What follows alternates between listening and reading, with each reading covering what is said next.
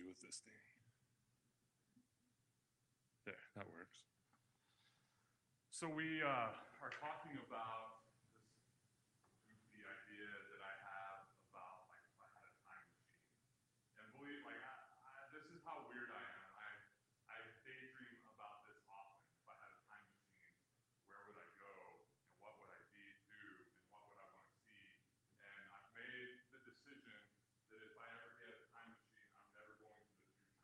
Because I don't want to know about me in the future. I don't want to know about my family in the future. Like, I don't want to know. Like, that's not for me to know. But we have history, so it is for us to know history. So I would always go back. And a few weeks ago on Facebook, I said, hey, if you have a time machine and you could go back in time to biblical days, what would you want to see? And it was interesting. People, they were wanting to see the Red Sea be parted.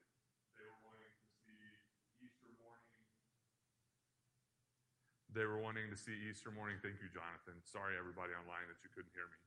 They were wanting to see Easter morning. They were wanting to see Jesus walking on the water, Peter walking on the water, some of those like stories that all of us would like to see.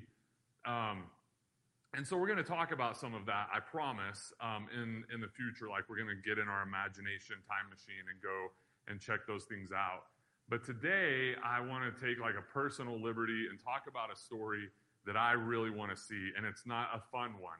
And you're going to think I'm crazier than you already have thought I am when I tell you that I want to be there. I wish I could see the moment that Jesus was arrested. Ever since I heard this story as like an older person, like as an adult, maybe even late teens, I've always thought this is a fascinating story. So let me read it to you. I'm going to read it to you from the Gospel of John. I'm going to refer back to how Luke tells the story in a moment. But I want us to get the narrative form of it in the way that John's community heard it. When the gospel writer John wrote this gospel down for the church that he was leading, sometimes the way he writes it is really in like a really good narrative form, and it helps me at least like engage my imagination as I'm reading it. So listen to this story. It starts in John 18 if you want to follow along. I see a few people. Mom, you're not the only one that brings your Bible to church. There are a few other people. And you didn't even bring yours today. Disappointed in you. I thought you raised me better. John 18, chapter 1 is where we're going to be. After he said these things, Jesus went out with his disciples and crossed over to the other side of the Kidron Valley. He and his disciples entered a garden there. Judas, his betrayer, also knew the place because Jesus often gathered there with his disciples. Judas brought a company of soldiers and some guards from the chief priests and Pharisees. They came there carrying lanterns, torches, and weapons. Jesus knew everything that was to happen to him, so he went out and asked, "Who are you looking for?" They answered, "Jesus, the Nazarene." He said, "I am." Judas, his betrayer, was standing with them. When he said, "I am," they shrank back and fell to the ground. He asked them again, "Who are you looking for?" They said, "Jesus, the Nazarene." And Jesus said, "I told you, I am. If you were looking for me, then let these people go." This was so that the word he had spoken might be fulfilled. "I didn't lose any one of those whom you gave me." Then Simon Peter, who had a sword, drew it and struck the high priest's servant, cutting off his right ear. The servant's name was Malchus. Jesus told Peter, "Put your sword away. Am I not to drink the cup the Father has given me?" This is the word of God for the people of God. Thanks be to God, and may God give us wisdom and courage for interpretation. May God give us wisdom and courage to apply the truth of this scripture to our lives. Amen. One of the things that I've always liked about this story is I could picture it. I mean, I watched enough Western movies, and I watched Tom Sawyer enough to know what it looks like when a lynch mob or a group of people are coming with torches in hand and carrying lanterns for light and weapons. And it engages my imagination to imagine Jesus walking with his followers and the conversations they have been maybe having as they were going to this place where they used to often go to retreat, to pray together and to laugh together and to study together. It was a place that they would go. It was a safe place for them. And they go there, and the conversations they were having were probably plentiful, and they were funny, and they were serious, and they were heartfelt, and they were earnest. And they get there, and all of a sudden, off in the distance, they see the lights coming. And I would imagine that the disciples who were there, the men and the women who were there for the hanging out portion of it, thought maybe more people were coming to hang out, and they were wondering who it was and what they were doing, but Jesus knew. And he faced his fear by stepping toward them instead of falling back, and he asked them, hey, who are you looking for? Already knowing they were looking for him. He knew what was going to happen. He had been a rebel rouser to the point that he knew people were really upset with him and something was going to come of it. I think maybe he just didn't expect it to happen right then and that soon, but he knew when he saw them, oh, this is for me. So he says, who are you looking for? And they said, we're looking for Jesus of Nazareth. And he says the words, I am. What happened? How did that take place? He says the words, I am, and they know, all of them, the they who were there, every single person knew when he said, I am, that he was referring that he had the Spirit of God within him to the point that he was God, that he was the Messiah, that he was the salvation for the world, that he had come to show people what love looks like so that we could all be saved. He came to show people how to live a life of peace and walk on a road that takes love and care for all people very seriously. He said, I am. And John tells us that at that moment, they stepped back and fell back. They were shocked. They were in awe. They gathered themselves again, and he says, who is it that you have come for? They said, Jesus of Nazareth. He said, I already told you I am, but leave these other people alone. He was calm the whole time. As you read, you can see the way that it's written, and if you go back and you kind of start looking into the Greek, which you all should do that sometimes. It's not that hard anymore. Like, you can dig around on the internet and find what the Greek words mean, but you can tell that he's calm. He's not really upset yet at this point. He's kind of over that stage, like he's ready to get on with it. And so he's playing that role. But then Peter, who's one of my favorites because he's like, he's the opposite of this cartoon character that thinks about how her words are affecting other people. Peter is passionate and he's heartfelt and he's all in. He's all in.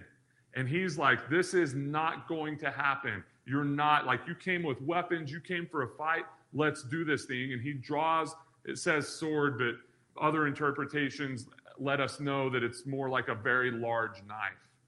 Remember, Peter was a fisherman, not a swordsman. And he swings his sword not very well. He's going for the guy's neck, probably, and he gets a glancing blow and takes his ear off. In the name of Jesus, he did harm to another human being. The Gospel of Luke says this about that moment. When those around him recognized what was about to happen, they said, Lord, should we fight with our swords? One of them struck the high priest's servant, cutting off his right ear. Jesus responded, stop. No more of this. He touched the slave's ear and healed him. The interesting thing is that as you're reading this, you sense the calmness of Jesus, the thoughtfulness of Jesus, that he cares what his words are doing to someone else. And when Peter draws his sword, and according to Luke, other people were ready to rumble also, Jesus says, stop. And in John's gospel, it makes it seem as though there's frustration, potentially even anger in his voice, when he says, put away your sword. then he heals the man of the harm that was done in his own name. So Jesus is arrested. He goes before Pilate, and they're having an exchange.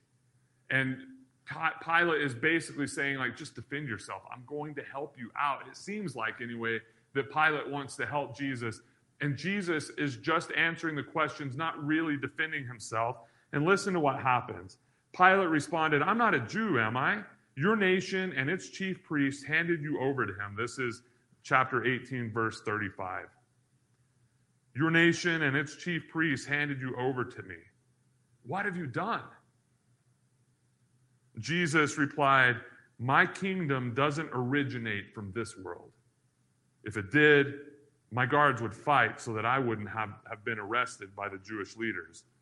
My kingdom isn't from here.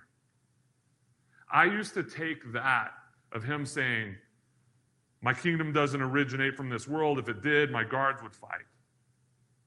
I used to take that as Jesus saying, like, look, we know we're outnumbered. We know we don't really have soldiers. We have fishermen and tax collectors. We have one zealot who could probably throw down pretty good, but outside of that, we're not that tough. But if we were in my kingdom, you all would be outnumbered, and you wouldn't be doing these sorts of things. So have at it, I guess. I used to take it as Jesus, like, surrendering himself because the people around him, there just weren't enough. And I had a whole bunch of spiritual reasons for believing that. And I was talking with my friend, Amy, she's a pastor, and we were kind of talking about something, and I brought that up, and she's like, I think you got that wrong. She said, I think he was saying that the kingdom is here and now, and that his kingdom isn't one of fighting and of violence. And the story bears that out, right? The story bears out that I was wrong and she was right. And I'm glad. I love the fact that Jesus says, don't harm people in my name. Put your swords away. And I love the fact that in the example of Jesus, we are to do the work of reconciliation when harm has been done in the name of Jesus. Jesus shows us what it looks like to do the work that Jesus is calling us to do. You and I have done harm to people in the name of Jesus, whether it was us specifically or the bigger us generally. We have done harm. In the name of Jesus, people used the Bible to say that it was not only okay, but good to enslave African people. And in the name of the Bible, the Crusades happened where knights and soldiers would ride off into the Middle Eastern lands and kill people if they wouldn't convert to Christianity, leaving Islam behind. In the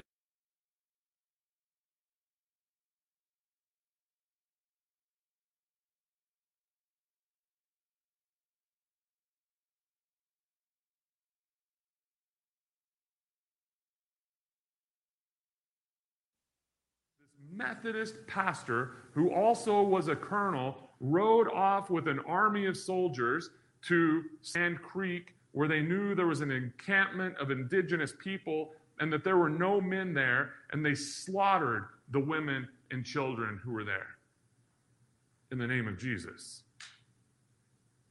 In the name of Jesus, he thought of these human beings as so animalistic that he had a Bible made out of indigenous people's skin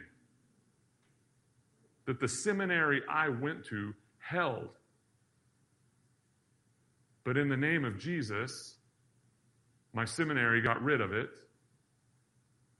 And in the name of Jesus, led the Rocky Mountain Conference, the old Rocky Mountain Conference of the Methodist Church, to, during the middle of their annual conference, to take a pilgrimage to Sand Creek to meet with the descendants of the women and children who had been slaughtered in the name of Jesus, to do a work of repentance and reconciliation.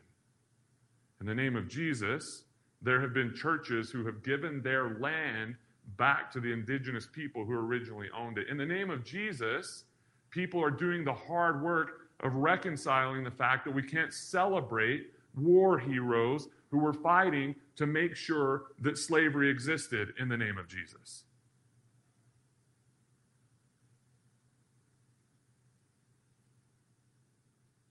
Put down your swords and do the work of healing. That's what Jesus is saying to us. Put down your swords. It's not about a fight. It's not about winning or losing. It's about love. It's about healing.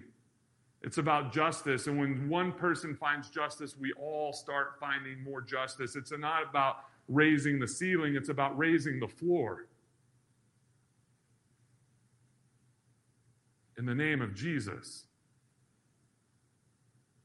I wonder if I could have been there, what Peter did. What did Peter do when he saw Jesus reach down and pick up the guy's ear and heal him? Did he leave his sword on the ground? Did he put it back in its sheath and keep it? Because maybe he needed it to cut some fishing nets or something. I wonder what he did. I wonder what those around him were thinking, what their reaction was. I mean, if Jesus had been in the ring with Mike Tyson and Evander Holyfield, I guess Evander Holyfield would have an entire ear, not just part of an ear, you know? Such a challenging way to live because it's so much easier to fight. It's so much easier to just say, like, yeah, we were wrong, but that was a long time ago. We're moving on. Forget it. But the work of reconciliation and justice has to be big. And we have to do it in the name of Jesus. Amen.